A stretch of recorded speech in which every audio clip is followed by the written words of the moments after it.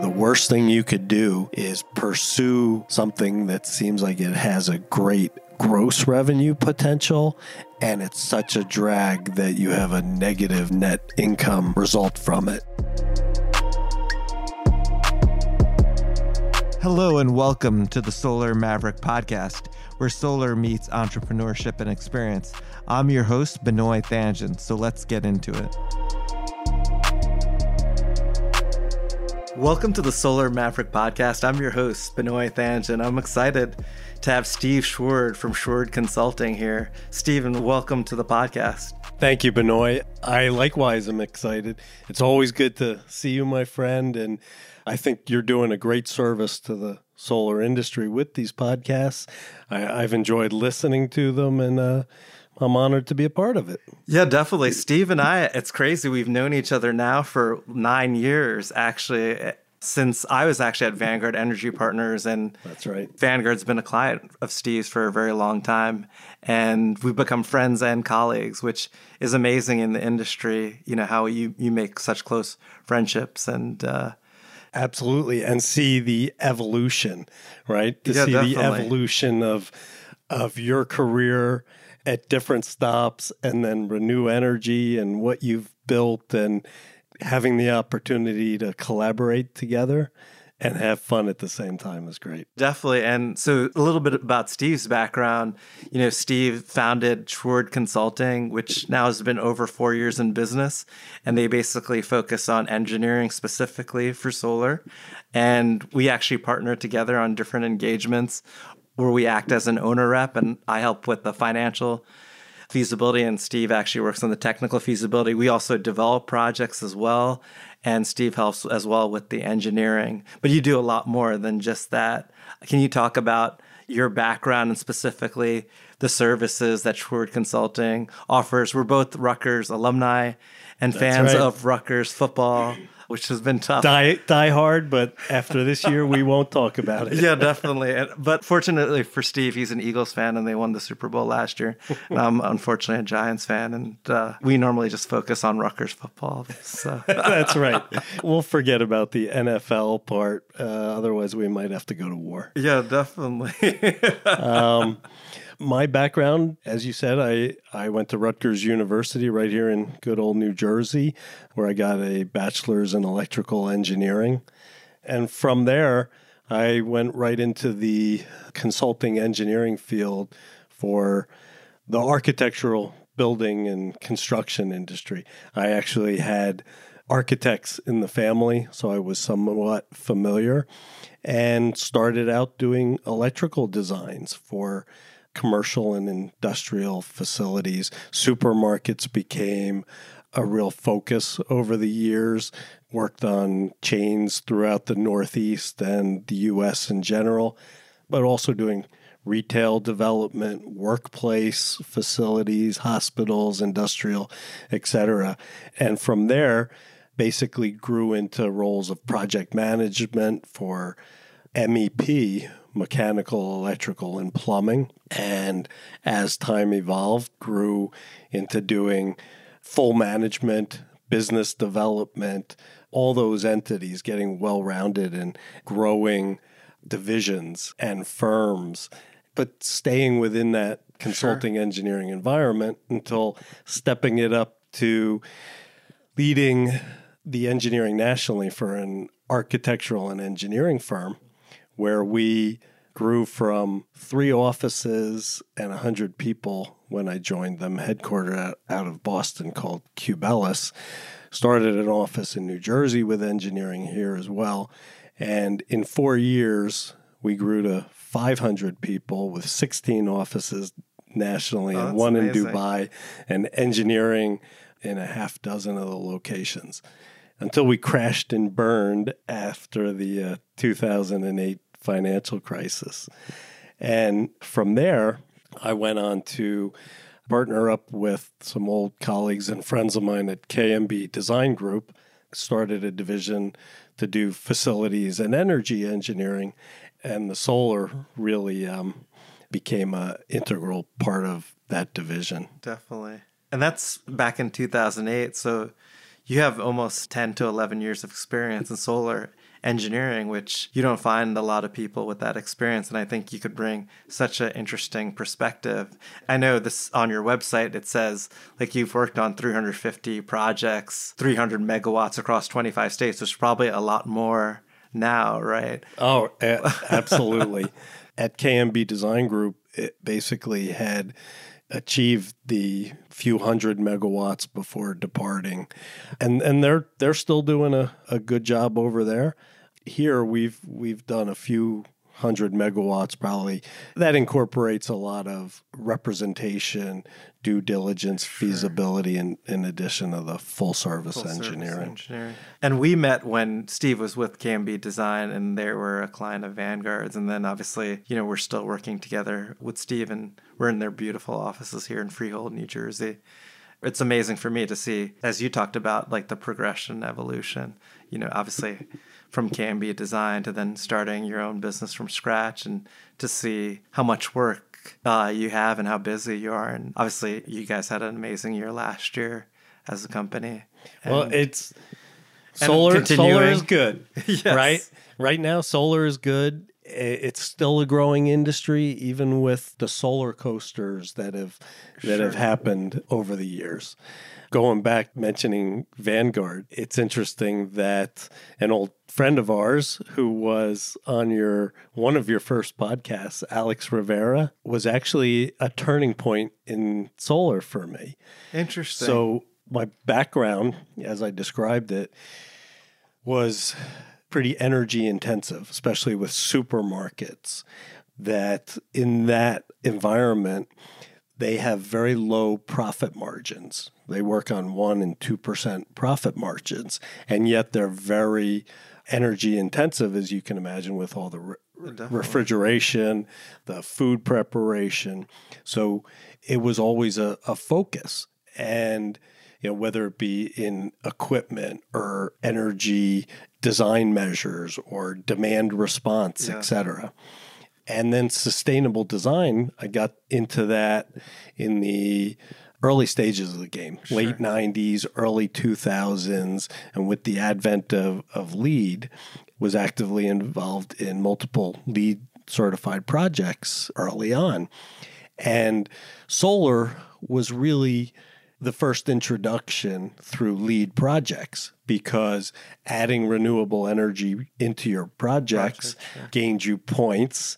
It reduced your energy usage considerably. But sometimes it was, back then, you were really just paying for points. The renewable energy wasn't a strong financial incentive, nor did I have a lot of confidence in the people that at least I was meeting and dealing with in the solar industry until Alex Rivera. I have to give him credit, in 2006, 2007, and I realized this guy knows the marketplace. He understands what's going on. And on top of it, it was just starting to become a viable option. And it kind of went from there. So back at the previous stop, our division that was doing facility design grew to over 50% on the solar side. Sure. And it was that focus. I really ended up spending much of my time engaged in the solar. And it was there that I wanted to take a pure focus with Schwerd Consulting. Yeah, and I don't think there's really many companies that purely focus on the engineering side on solar.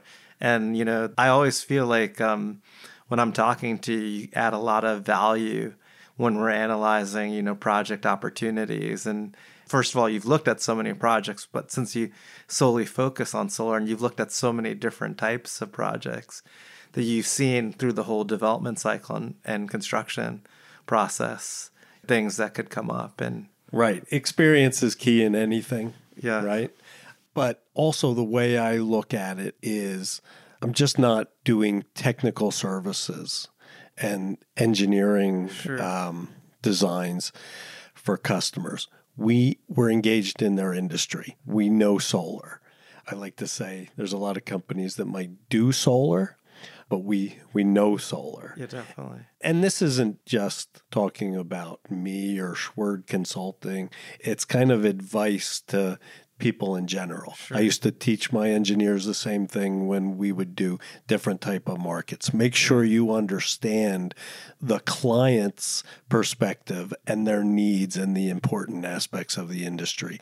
It will only make your services that much better because you're trying to obtain the same goals that they are. Yeah, definitely. I think the key thing is like sometimes I feel like people potentially look at engineering services as a commodity, but with the knowledge that you have and the experience, you're adding so much value outside, say, just a drawing, that I feel like that's been a real differentiator, really the experience that you have, the value that you add in the whole process to basically make sure that the project's engineered correctly and thanks. developed correctly. So obviously I've worked with you a long time. So I appreciate that, and fortunate to have a great extended team of engineers.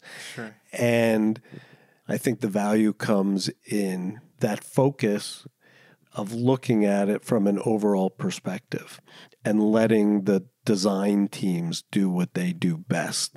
We've created what I feel is a strong set of documents, which was a focus when starting this, and starting with a clean slate and creating reader-friendly documents along with my engineering team. It really just progresses from there. Yeah, definitely. You know what I was going to say? The other thing, Steve, too, is like, it's not like you're just focused on the engineering. I mean, you're really up to date on the policy, what's going on, even financing. I've been in some meetings where Steve will talk about financing, and, and I'm pretty impressed, because well, I don't always have you around, Benoit, so I have to. But no, that really gets to the heart. So you really look at the whole picture, which I feel like makes it unique as well. Right. Well, Schwerd Consulting, right, like I said, we have an extended team of engineers. And our services, I really consider it a solar industry consulting, technical consulting work. And that might start from feasibility to conceptual designs, to interconnect designs, and we'll add services as needed to the projects. Rooftop structural analyses, civil engineering in limited regions and needs. And then on to, right through construction and operations and maintenance. So it could be third-party reviews, owner representation, we do due diligence for prospective investors of operating assets. Definitely. Yeah, that's very helpful to know. And it was interesting. You kind of mentioned, obviously you were at KMB Design Group, and then you did a lot of work in solar, but then you started Schwerd Consulting to purely focus on solar. What were the different reasons why you started your own company and wanted to be an entrepreneur? And, this podcast is about solar and entrepreneur, and you fit both of that. So. Right. The timing was right, and timing is often everything, right? I've had opportunities in the past, even pre-solar days, but kind of took the safer route, sure thing. And in 2014, I think we were on a little dip of the solar coaster. Yeah. And between my partners and their focus on their business and not wanting to really have to focus on the corporate goals anymore, Sure. said, let's do this. Let's start Schwerd Consulting with the focus 100% on solar, be able to create a vision and carry it forward. And so far, it's been good. It's been fun. I've always loved the entrepreneurial spirit.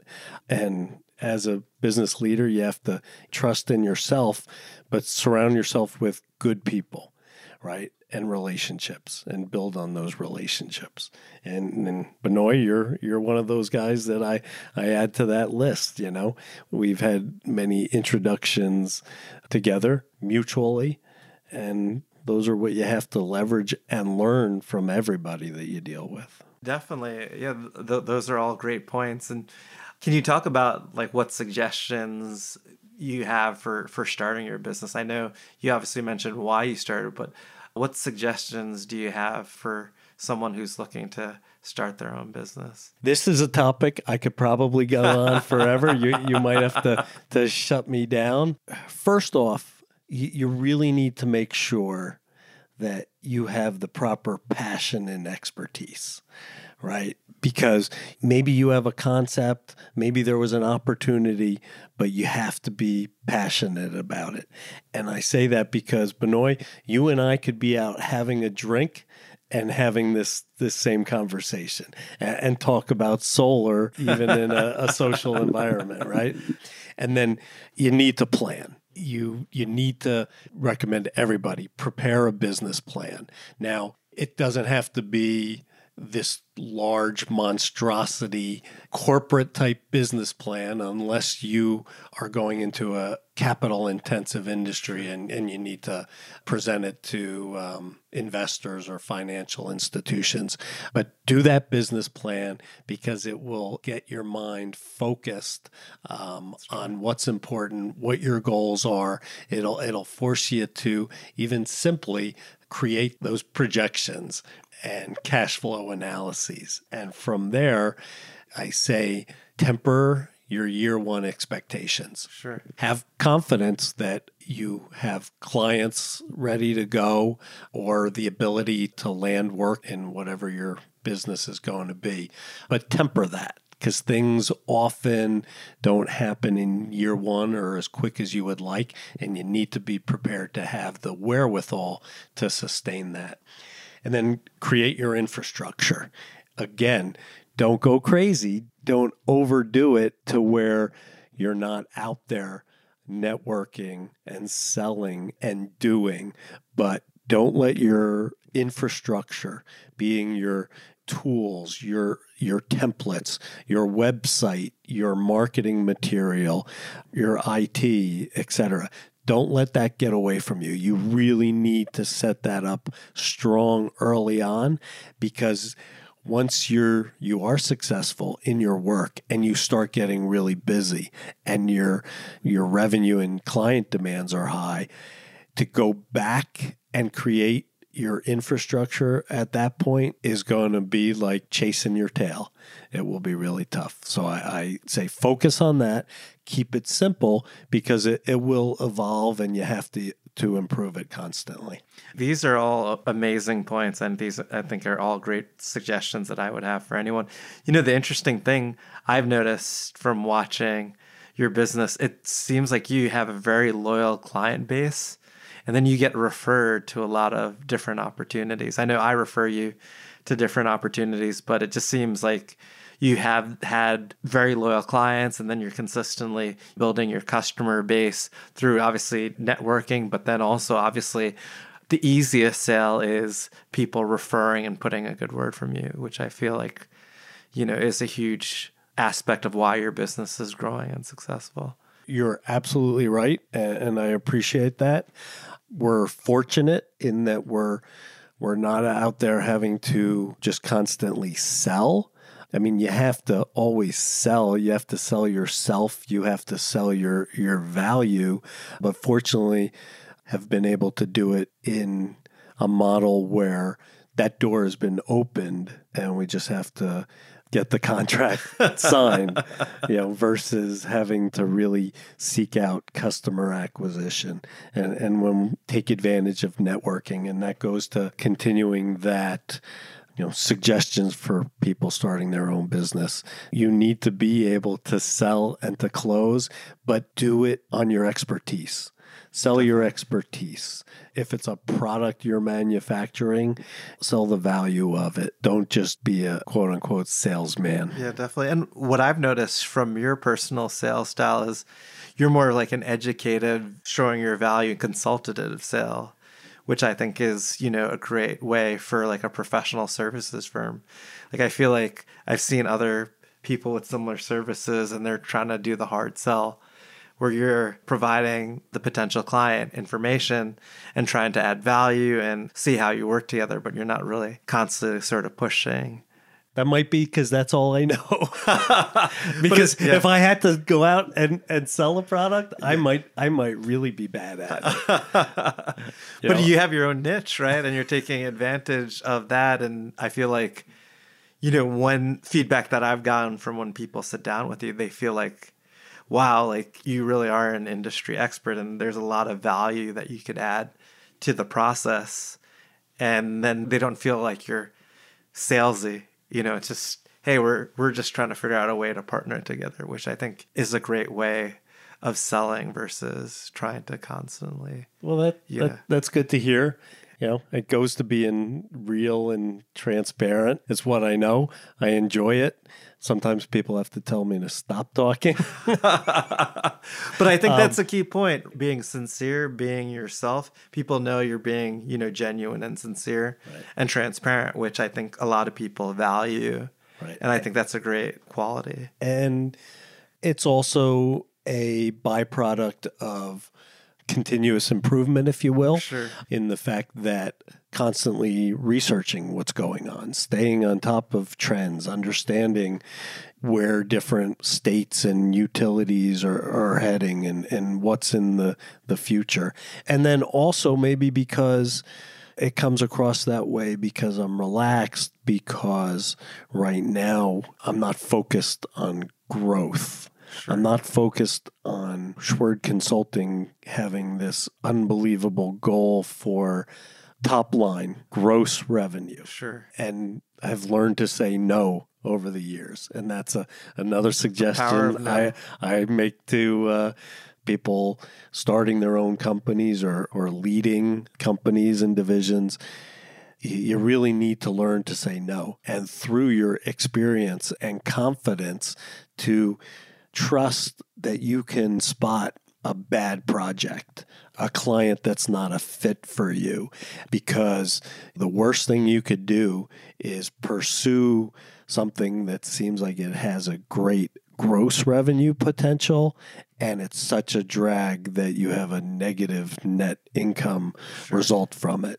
Because it can not only drag down your performance across the board, it can suck the life out of you and your team and actually reduce your time spent on helping clients and else. Sure. I mean, that's interesting you mentioned that because we have prior podcasts, mentioned that saying no is very important. I think, too, it takes experience having your own business. You get a better idea and sense whether something is a good fit or not. I know you mentioned clients are not a good fit. Can you talk about what reasons maybe clients might not be a good fit and why you would say no with working with potential clients? There can be a number of reasons, but okay, let's take something that happens to me periodically. Sure. And it's not because it's a bad client or a bad project, but I say no to California work. Yeah. Now, California is obviously a leading state for renewable energy and solar. It's a great market. I know you love California. I love to visit California. I'm going to come see you one of these days in your office out there.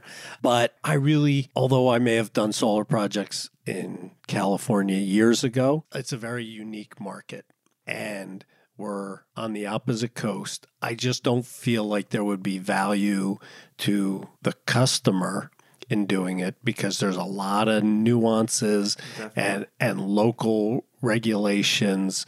And I feel our time frame and our man hours to do it would be extensive to where we'll lose out.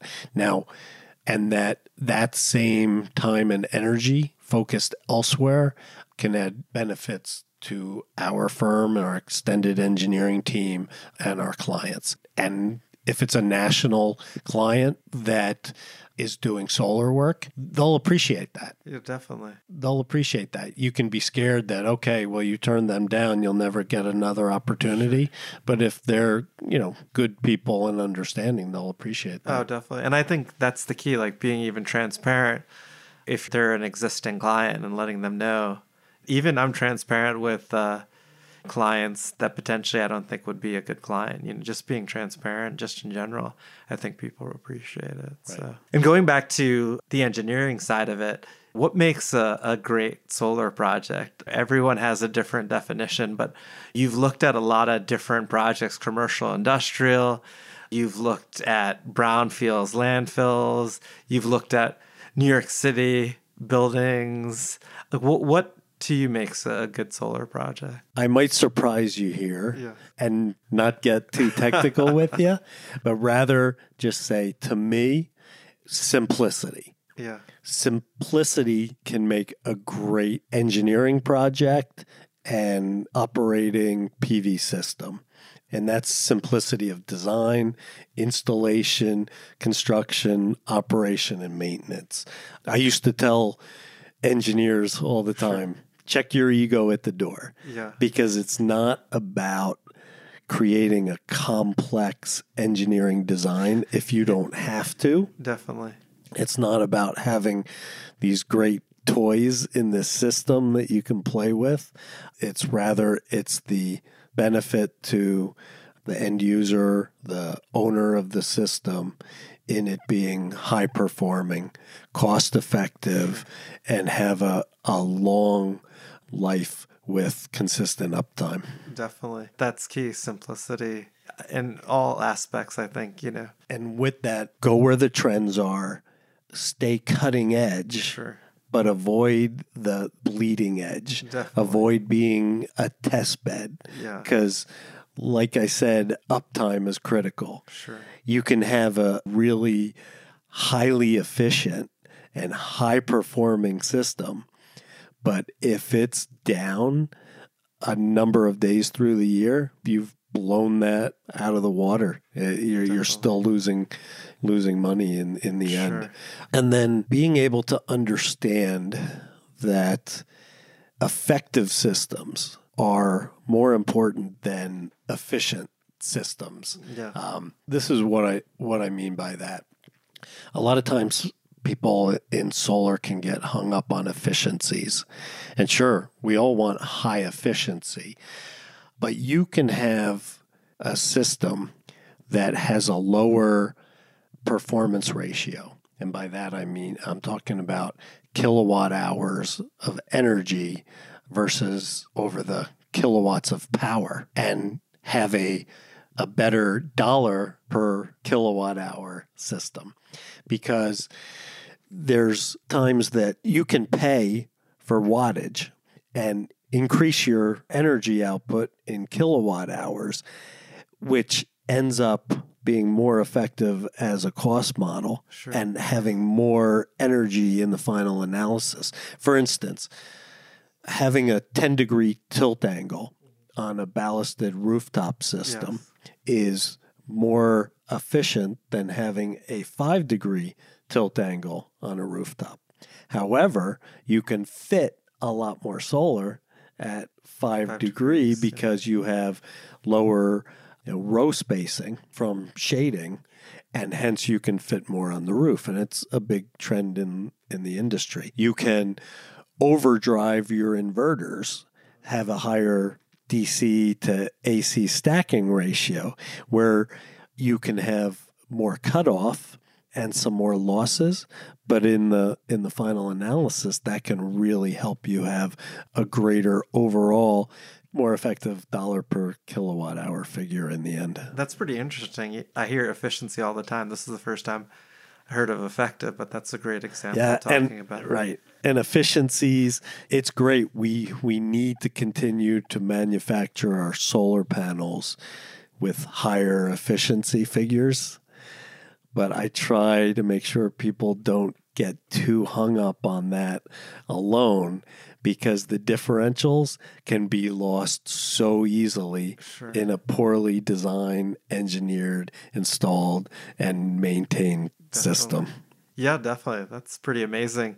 And this is actually kind of, you mentioned it a little bit, but what are some of the major trends that you're seeing right now in solar? Community solar, and I know you've talked about that a lot.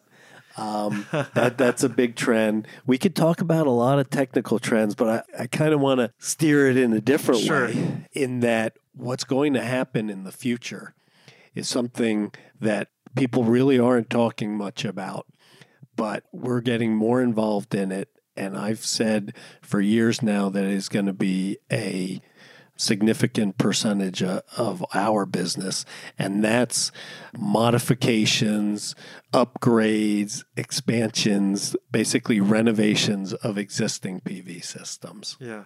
And much like the building industry that I'm from, there is much more renovation of existing buildings than ground up new construction. Yeah. Well, as PV industry grows, and you have systems that are 10, 15, 20 years old and in high quantities, a lot of this work is going to be at hand. And that could come from having to modify a rooftop system because of changes to the building, to the roof, to the factors that are going on the roof. It could be because you want to expand your system. There's opportunities to have greater energy outputs. So you want to expand that existing system. It could be to repair systems that have become damaged, or it could be you see an opportunity to improve the efficiencies within the system. Where the challenges are going to come in is you're going to have technology and equipment issues for sure, whether it be material that's obsolete, no longer available, 600 volts, 1,000 volts, and making sure, even 1,500 volts, and making sure your components are compatible and not missed. But here's another big factor, that in the early days of solar, and when I say early days, talking about when it was really becoming prevalent. So here in New Jersey, let's say 2009 to 2012, and SRECs were high, and the cash grant too as well. You had cash grant, you had $600 SRECs, and everybody and their brother was getting into solar. But that could happen at different timelines in different states as they keep going. So what's happening? Your designers and your engineers were learning and doing things poorly. You had installers not doing it right. You had construction that was off versus what it should be. But of course, the codes have evolved significantly. Sure. The National Electrical Code learns and it recognizes the safety avenues that have to be written into the code for protection. So all those factors come into play that, in combination with variances in municipalities and local officials. And what are they going to demand? Are you going to need an engineered set of drawings or not? Are you going to have to upgrade to meet the latest code when you touch these systems, which you should in general? Anytime you are modifying something existing, you have to bring it up to code. The existing portion untouched can be grandfathered. So all of this is just setting the background for something that's coming in the industry, and we've worked on some projects, and we're going to continue to work on it. But they're unique. They're not going to be one size fit all solutions, and there's going to be greater challenges in those efforts, to me, than new systems are. We worked with PSE&G, who is very focused on safety and doing some modifications to an existing system that they had inverters that the manufacturer was out of business. Sure. And they wanted to be able to make sure that their system could properly detect arc faults and eliminate the blind spot problems that are inherent in the older systems. An initial solution had been for upgrades of combiner boxes and the inverters, and in doing so, restringing of all the modules. we developed another solution to simplify it and allow them to use the existing stringing. Sure. Because anytime you touch the module, if you have to, in this case, they would have had to disconnect the module from the rack to redo all this wiring and then reinstall it. You can bet that you're going to have a certain amount of breakage and even problems with your racking integrity. So that's just one example, but that's something that people are going to have to really be thinking about in the future that own these existing systems, be it an end user or a solar developer with a portfolio of operating assets. Yeah, and it's interesting too because there's a big market now for in-service assets. So this will definitely be something that's going to be really big in the future. And it's interesting how advanced and how much better installations, engineering, everything, just because now, and efficiencies and effective, as you define, is just been incorporated over the past 7 to 8 years, especially in New Jersey. Absolutely. Yeah. And that's why it can be much different in different states too, right? So even if you have a designer, a PV design, and an engineer that creates a solid set of documents in a state that's fairly new with their solar renewable portfolio standard and active, at least you could still have the design well. But if it's local installers and contractors, they're going to be learning on the fly. So sometimes it's not, when we look at these older systems, it's not necessarily because everybody was just terrible at their job. There was a learning curve. But I think too, if you're taking like a project manager from an experienced project manager and he's visiting or managing that site, hopefully, potentially they could lower the amount of inexperience that maybe, Absolutely. And that should be done. And that's why it's always, if you don't have the full contingent of team with that experience, or you're not running the ship, but you're owning it, it's always good to have a third party, a reviewer, representative. Sure. Actually, going to our last question is something that we talked about, how we were talking about, for example, like the New Jersey Community Solar Pilot, now they're going to potentially start accepting applications. It's been approved by the Board of Public Utilities. In March, they're talking about accepting applications. And we had the really interesting discussion about how it takes time from a technical perspective. Like just because they've approved a program based on policy, still there's a lot of work that needs to be done on the back end to make it actually happen, right? And this is a recurring theme in solar, with a disparity between the goals of a state in creating their renewable portfolio standards and their goals, and the utility companies in that state that can really get you on the back end are not really on board. So New Jersey is actually a great state to develop solar. Even with the SREC market, it's certainly had its down periods, but there was confidence that in the state to do what it had to do to stabilize it along the way. And now we're moving into a transition period to a new model, and it'll be interesting to see how that develops. But with the community solar, I have multiple parties reaching out for interconnection designs, and yet it's still large question marks. So there's a lag in that regard.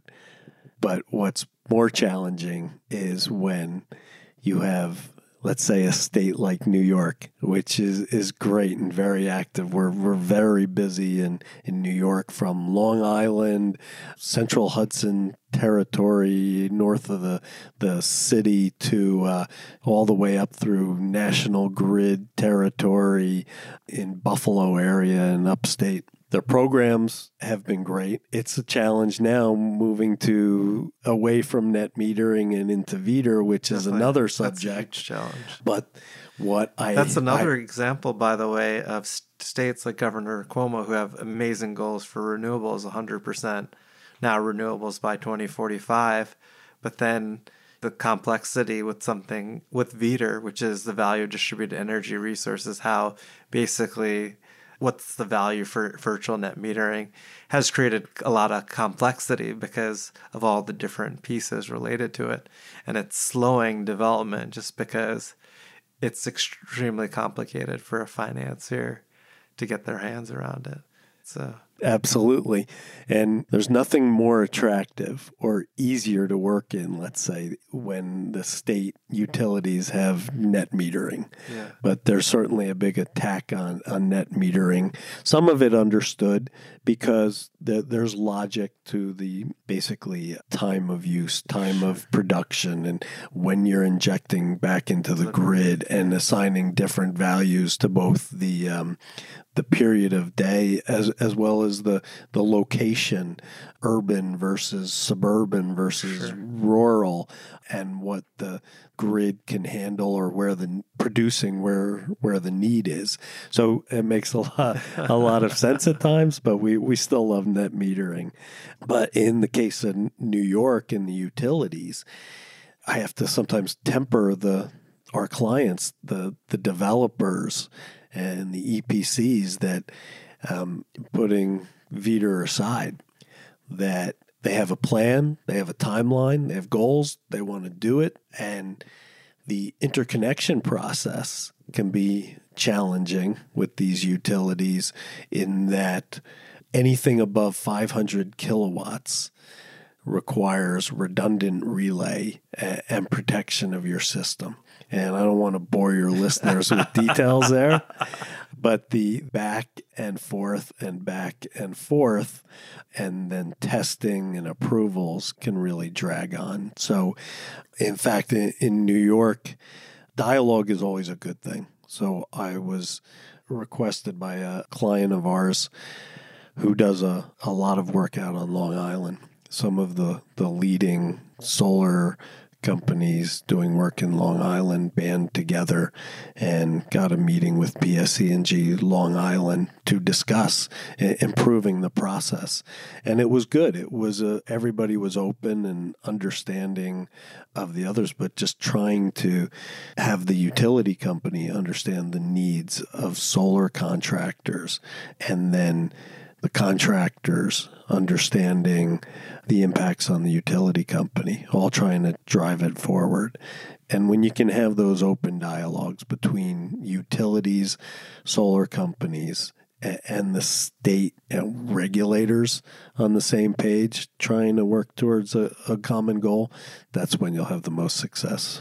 Definitely, it's all about open conversations with those parties, because nothing's going to happen if you're not transparent and open. So that's a great comment and suggestion. This has been an amazing podcast. If any of our listeners want to get in contact with you, how would they get in contact with you, Steve? Well, LinkedIn is always a great way to reach out, but a direct email is fine too. I apologize in advance for the super long email address, but it's my first initial and last name, so that would be sschwerd@schwerdconsulting.com. And reference the podcast, and glad to speak with anybody. That sounds great. We really appreciate it, Steve. And we'll have it actually in the notes as well, your email in the notes of the podcast. So that'll be easier for people to have it. So okay, thank you again, Steve. I appreciate it. This is very interesting insights. I definitely think it's very valuable for our listeners to get your perspective. And it's definitely a different perspective that we haven't heard from our previous ones. So. That's good. And I appreciate it. This has been a lot of fun, Benoit.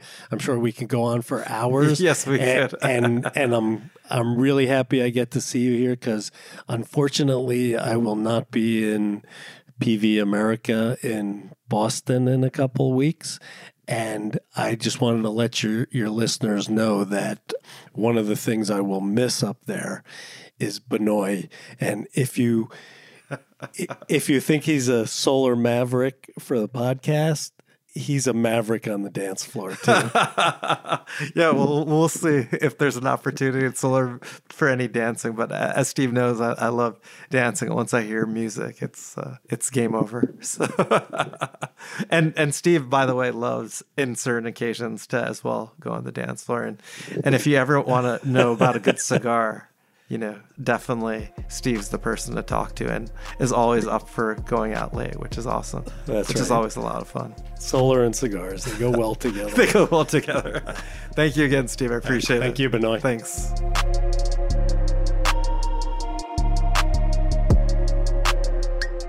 Thank you so much for listening. If this content is delivering value to you, please go to iTunes and Stitcher Radio and leave us a 5-star review. That helps us build this community, and that's what we're all about right now.